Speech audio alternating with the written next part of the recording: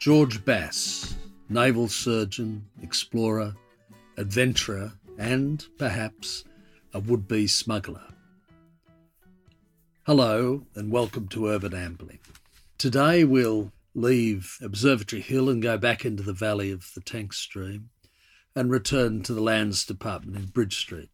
As has been mentioned in earlier episodes, there's a very interesting series of statues in niches on the various facades of that building. The only aspect which is completely filled with 12 statues is the Bridge Street frontage, which is the northern frontage. And we're just going today to just talk about one person whose statue you'll find on the left-hand side as you face the building, the eastern side in that area. And that person is George Bass. Now, he was a quite extraordinary person, and as the heading suggested, he had many talents. He was very highly regarded in his time in New South Wales in the late 1700s. Indeed, a gentleman called Perron, who was a naturalist and historian who accompanied Baudin's French expedition, was in Sydney in 1802, and he met Bass in person. Now, as we all know, the French and the British had their difficulties at that time, and probably to some extent still do. But Perron made a note of his meeting with Bass, and he said in that he considered that Bass was one of the most interesting men who had set foot in Australia up to that time.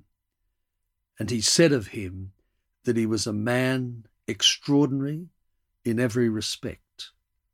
It'd be pretty hard to get higher praise than that. But the interesting thing about George Bass is, despite the many things that he did, and we're going to just sketch these quickly shortly, he did not receive widespread acclaim at the time, and history tended to put much more focus on Matthew Flinders, who was a very good and close friend of his. And Bass always felt that. He was a naval surgeon in the Royal Navy, and despite the extraordinary courage he showed in being one of the early explorers of the southeastern coast of Australia, he was never recognised in any way by the Royal Navy. No promotion, no commendation, no nothing, and he felt that quite deeply. The other interesting thing, even in later time, as I mentioned, history appears somewhat to have forgotten him, because it was not until 1952 that any biography was written, which is really quite extraordinary. I think in more recent times there's been another one, but as I say, the first one was in 1952. George Bass was born in Lincolnshire and was baptised at the Church of St Denis on the 3rd of February 1771. He would have been born a few months before. His father died in September 1777, and that left just he and his mother. She was very devoted to her son, and of course all the more so given the death of her husband. Fortunately, they'd been left in reasonable circumstances, so they weren't living in distress. By pure coincidence, Matthew Flinders, who was about 3 years younger than Bass, had been born and raised in the town of Donington, which was about 8 miles, that'd be 13 kilometres, something like that, away. It seems pretty clear that they never met in their youth, and they only met when, some years later, Bass set sail on a naval ship called the Reliance for his initial journey to New South Wales. On the 22nd of March 1787, Bass, who was then but 16, was apprenticed to a Dr. Patrick Francis in the town of Boston in Lincolnshire. The way of becoming a doctor in those days is that you did an apprenticeship with a doctor, you were taught all the various procedures, and when you'd finished that, you'd sit some exams in London. Well, that's indeed what Bass did, and after finishing his time with Dr. Francis in Boston, he went to London, to a hospital in London, and spent some time there.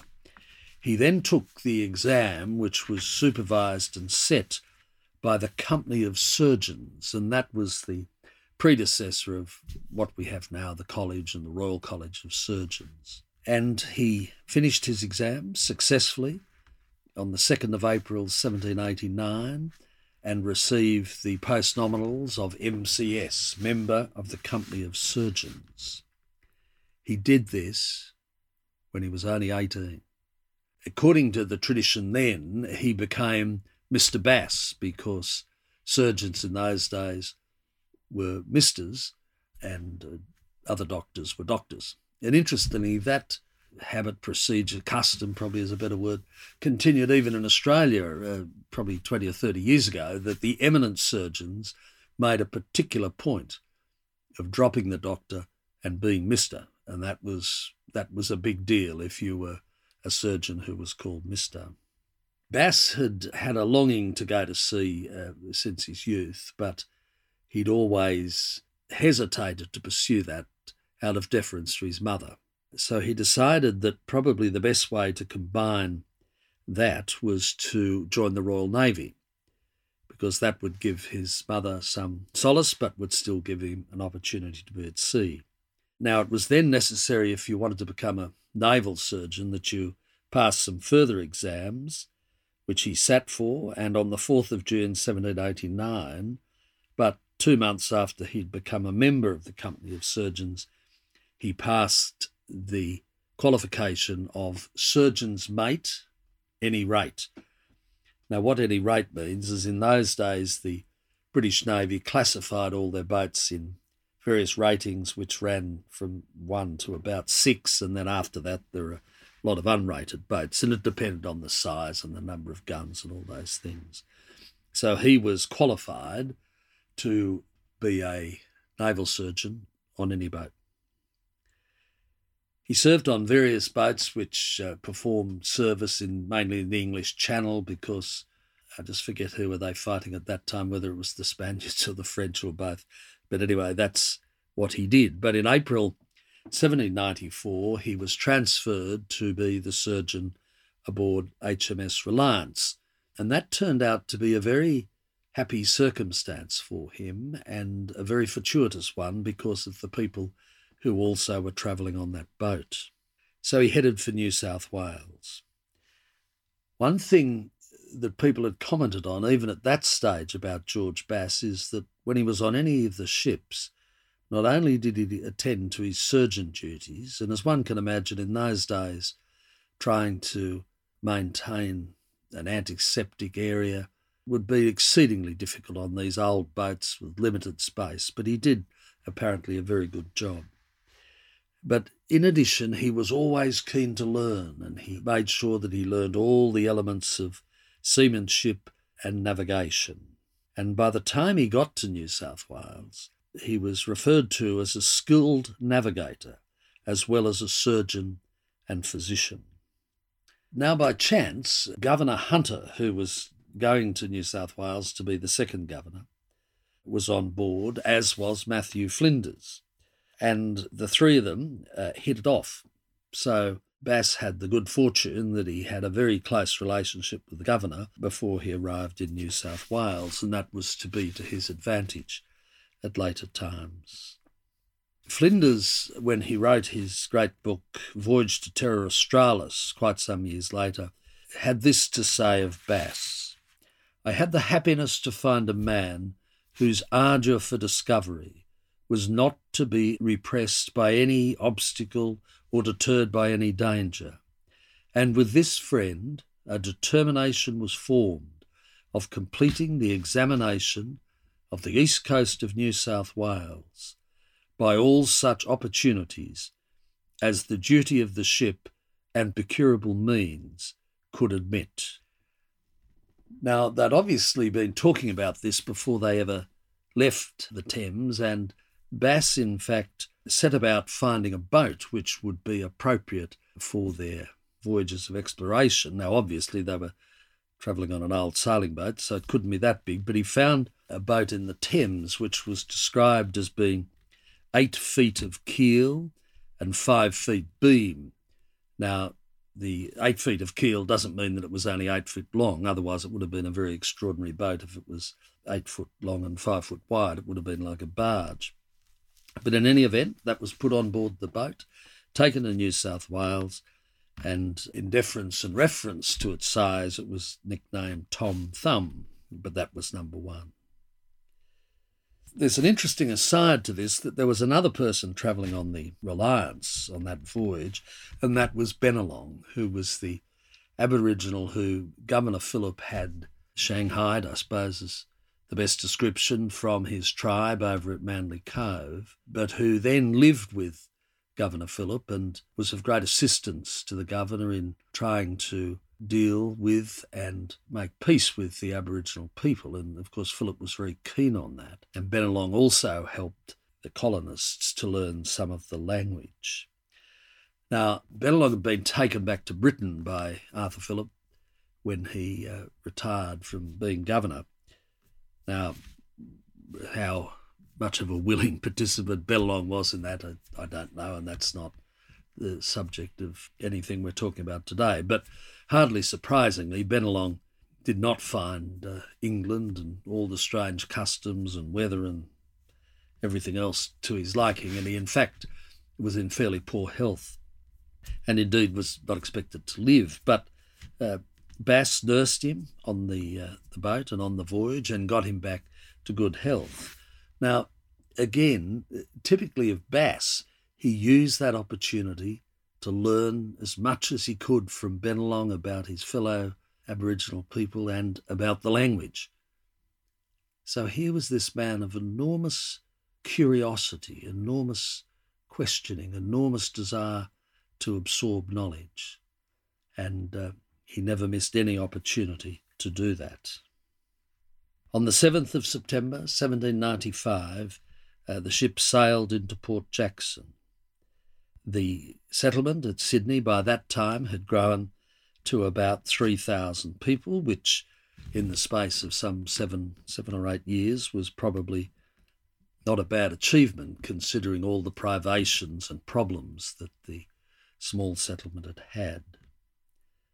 Once again, the extraordinary thing is Bass arrives on the other side of the world in what would have seemed a remote, lonely, isolated and godforsaken place, and he was but 24.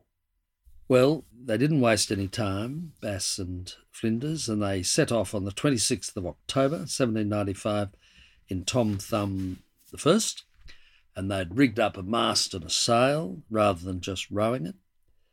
But we've got to recall that this is basically a not too large rowboat, that they went out the heads and down to Botany Bay. They found the entrance to the Georges River, which had been visited by others previously, but they rowed up it and went about 20 miles further up the river than anyone had done before. And they there very happily found some good land, which was called cow pastures. Now, what emerged is natives had told some of the white men that there were cattle in that area, and that was confirmed. When Bass and Flinders returned, Hunter was delighted with this news because one of the continuing problems of the settlement was food and just keeping everything going, and he was very keen to try and get these wild herds under control so that they could be used for food. So Hunter then founded the town of Bankstown as sort of an outpost to pursue that area, and he went off on an expedition. And Bass accompanied them on that, and they went out to the area of cow pastures, which is now, we'd call it the general area between Campbelltown and Camden. Well, they were back for a while, but not for long. And in March 1796, they sailed with the intent of examining what was thought to be another river mouth, but was in fact Port Hacking, which does have a river flowing into it. But they struck bad weather and ended up going further south, and they had to spend one night sheltering behind one of the islands off Port Kembla. They then must have gone to the shore, and they met with some natives who guided them to the entrance of what we would call Lake Illawarra, but this hadn't been explored before. And the natives indicated that there was water and some types of food there. Now, that begs the question, of course, is quite how that was communicated, but perhaps Bass, from what he'd learned from Bennelong, was able to make a communication. On their return journey, they were struck by another gale. Now, again, there's Bass and Flinders and a young chap called Martin, who had been Bass's assistant since the time he left England. So the three are in this boat, which is really very small in a gale. And Bass held the sail and would just move it, either tightening it or letting it out, depending on what the state of the sea was. And if there was a large swell coming behind them, he'd pull it in a little bit to increase the speed and keep the boat in front of the wave. And whilst he was doing that, Flinders was using an oar to steer. And Flinders later commented on the extraordinary seamanship that Bass had displayed in that manoeuvre. Now, the poor lad Martin, I dare say, was absolutely petrified, as any sensible person would be, and his job was just to bail, just try and get as much water out of the boat as they could. And happily they got into some shelter at a place called Providence Cove, and that is now part of the Royal National Park.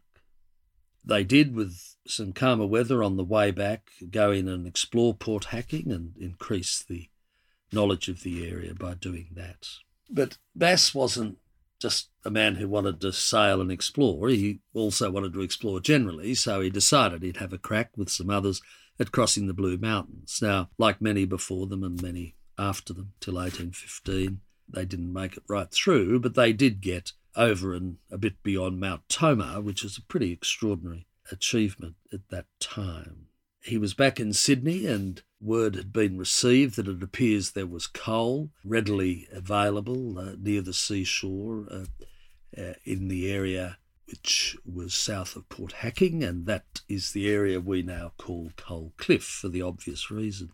Now, Governor Hunter was very keen to have this examined and to check what was there, both for providing fuel but also providing a means of exchange to assist the colony. So Bass went down to Coal Cliff and carried out investigations there as to the availability of coal, which was quite apparent. Next was that in the 3rd of December 1797, he set off on what was really a quite extraordinary voyage, one of enormous courage, which would have required incredible seamanship. He and 6 crewmen who'd volunteered, crewmen from the Royal Navy, they were going with Hunter's blessing, rowed out the heads, and I mean rowed. And they were in a whaleboat, which was about 28 foot 7 inches long. They were called whaleboats, and they had a stern and a bow which looked the same. They came to a point at either end. They could have 8 rowing points, but it was apparently felt to be better and more controllable with 6. The ship had been built in Sydney. It was made of banksia wood and had been lined with cedar. Now, what this simply means, and we should just think about it, is that, again, in what's probably a large rowboat, but is nevertheless a rowboat, the 7 of them row out the heads, turn south, really having little idea of what they were going to find. I mean, an extraordinary act of courage. By the 10th of December, about 7 days, 1797, they were at Jervis Bay. The 19th of December, 1797, found them at Twofold Bay down near Eden. On the 20th of December, 1797, they rounded Cape Howe and thus began travelling in a southwesterly direction, which was a starting point for proving Bass's belief that there was in fact a body of water running right between the bottom of New South Wales, which in those years included Victoria, and Van Diemen's Land. On Christmas Day, 1797, they spent it sheltering from another gale to the north of Ram Head. On the 2nd of January 1798, they saw and later named Wilson's Promontory. Once again, they were confronted with gales and heavy seas. And as I stress again, this is in basically a rowboat in Bass Strait, one of the roughest bodies of water in the world. Now, it was so tough, Bass thought he'd make a go across Bass Strait, but they rowed out towards the south, but it was just such appalling conditions they had to turn back. And I imagine the 6 rowers would have been absolutely delighted about that. They then reached Western Port Bay and were able in those sheltered waters to stay for some 12 days. And there's a town, one of the tributes, which we have got geographical tributes to Bass, is the town of Bass in Victoria on the eastern side of Western Port Bay, commemorates his astonishing feat, and there's also a highway down there called the Bass Highway. From there they turned their heads for home, and on the 25th of February 1798 they rowed into Port Jackson. Now, I wouldn't do it. I wouldn't get in a rowboat like that. I'd be bad enough in a rough swell in Sydney Harbour, let alone going out to sea. But for most people, you'd probably say, well, I've done that, that's great, I won't press my luck. And what he'd established is because of the swells that were coming along that coast, he was able to quite correctly conclude that it couldn't be a closed body of water and there had to be an opening to the western seas. But Bass, not one to give up, not a man to be cowed by mere danger, however much it is. So on the 7th of October 1798, Bass, who was back with Flinders this time, set off in a barque called the Norfolk, and the purpose of the voyage, and they were under instructions from Governor Hunter, was to confirm that Bass Strait did exist and then to circumnavigate Tasmania. Now, I won't go into all the details of that. That could occupy chapters of a book. But they went down, they called in at various spots along the coast of Tasmania, but then did the run down the west coast of Tasmania. Now, again, the seas in that area, the weather, are notorious for being difficult. Flinders later said that a storm which hit them as they were just about to round a southern point of Tasmania so that they could again head east, that if that storm had hit them 2 hours earlier, they all would have been dead. I mean, that's the astonishing courage of these people. But we know one thing from that journey, that Bass had the heart of a poet, because he later in part wrote this about his observations of the west coast of Tasmania, or Van Diemen's Land as it was then: a rugged and determined front to the icy regions of the South Pole. To very unusual elevation is added an irregularity of form that justly entitles it to rank among the foremost of the grand and wildly magnificent scenes of nature. Beautiful words. This Christmas was a lot happier than when they were sheltering on the Victorian coast the year before. For on Christmas Day, 1798, they'd got into Storm Bay, gone up what we now call the Derwent. And Bass, again, why sit round, enjoy Christmas Day, have a bit of food, have a bit of drink like everyone else? No. Bass climbs Mount Wellington. I mean, extraordinary stuff. When they returned, Flinders recommended that the new strait be called Bass Strait, and Hunter agreed with that recommendation. And Flinders, to his great credit, said these words of Bass: "This was no more than a just tribute to my worthy friend and companion for the extreme dangers and fatigues he'd undergone in first entering it in the whaleboat, and to the correct judgment he had formed from various indications of the existence of a wide opening between Van Diemen's Land and New South Wales. Now, perhaps not surprisingly, all these astonishing adventures and privations and stresses that Bass had put himself under had affected his health, and it began to break down. And on the 10th of May 1799, he was invalided from the Reliance and was classified by a very interesting term as being unserviceable. Sounds like a car or boat. He could have gone back to England. He wanted to go back to England, and he could have gone back with a navy boat, but they used to travel down in the roaring 40s, God forbid, or the furious 50s, or the screaming 60s if they're very unlucky. So he decided, given his health, that he was better taking a more leisurely voyage through the Far East. So he took that journey, leaving on the 4th of August 1800, and returned to England. When he arrived back, he met and fell very much in love with the daughter of a family he knew well. That girl was Elizabeth Waterhouse. And it was somewhat of a whirlwind romance, and they married in a very simple and initially secret service on the 8th of October 1800 at St James Church, Piccadilly.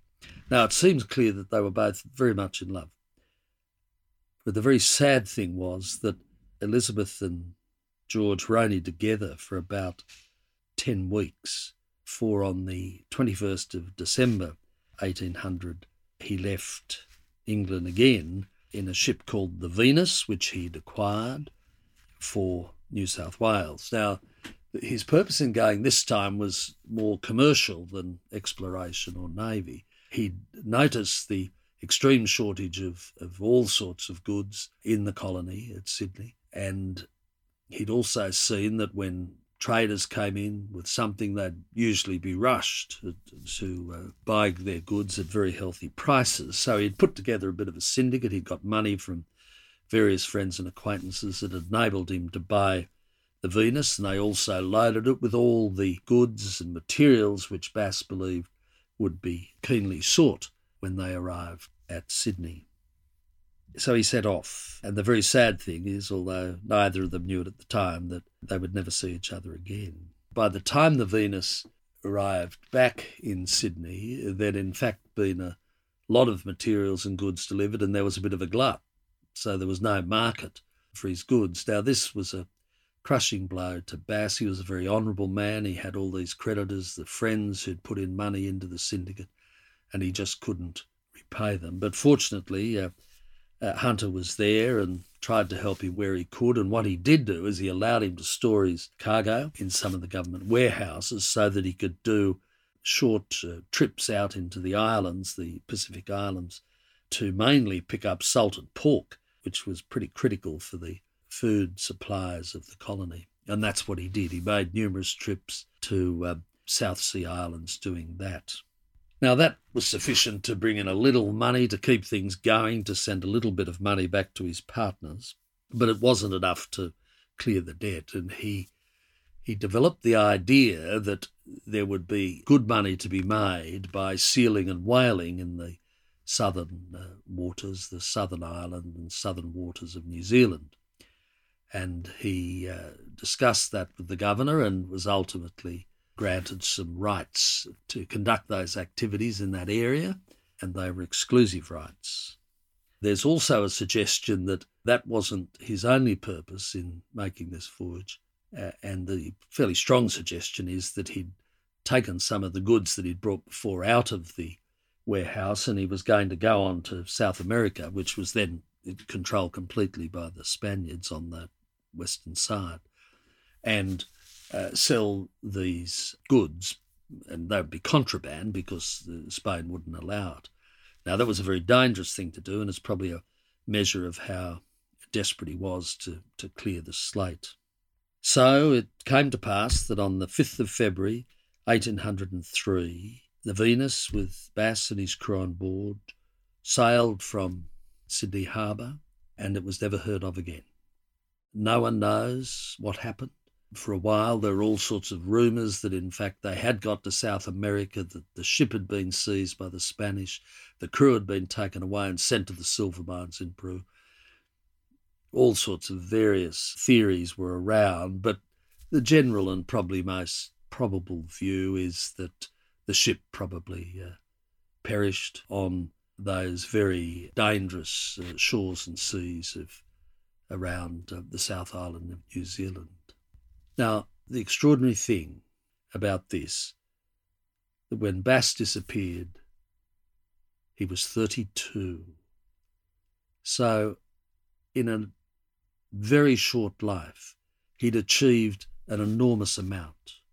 And it really makes one very humble when you look at your own life, to look at the astonishing things people such as George Bass achieved in very short life spans. He's been described in many ways, and we've referred to a few of them above, but some of the descriptions that were applied to him were ingenious, enterprising, and remarkable. And one thing that should be said, that apart from all his other capabilities and skills, Bass was also interested in natural history, and he was always collecting specimens, making observations wherever he went. And Bass has the distinction of being the first person who ever described the wombat. So when you're standing there, hopefully on a beautiful sunny day, and looking up at all those statues, spare a thought for an extraordinary man who did a great deal to explore the very infant colony. He was a remarkable man.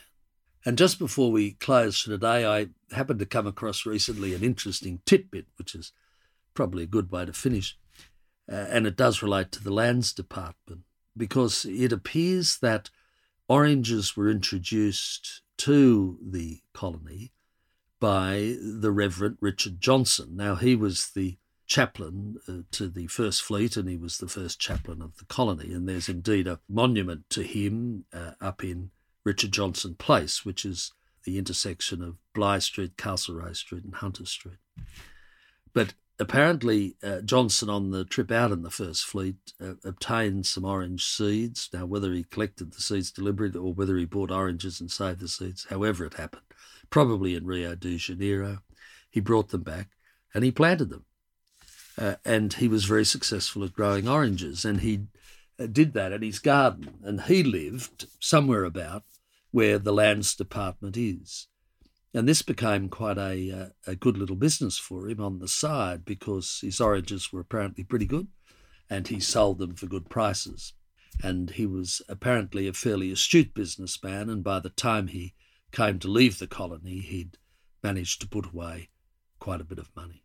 So that's it for this time. Stay healthy, stay well, stay happy, and make sure you've got time for ambling. My best wishes, and cheerio from Makato.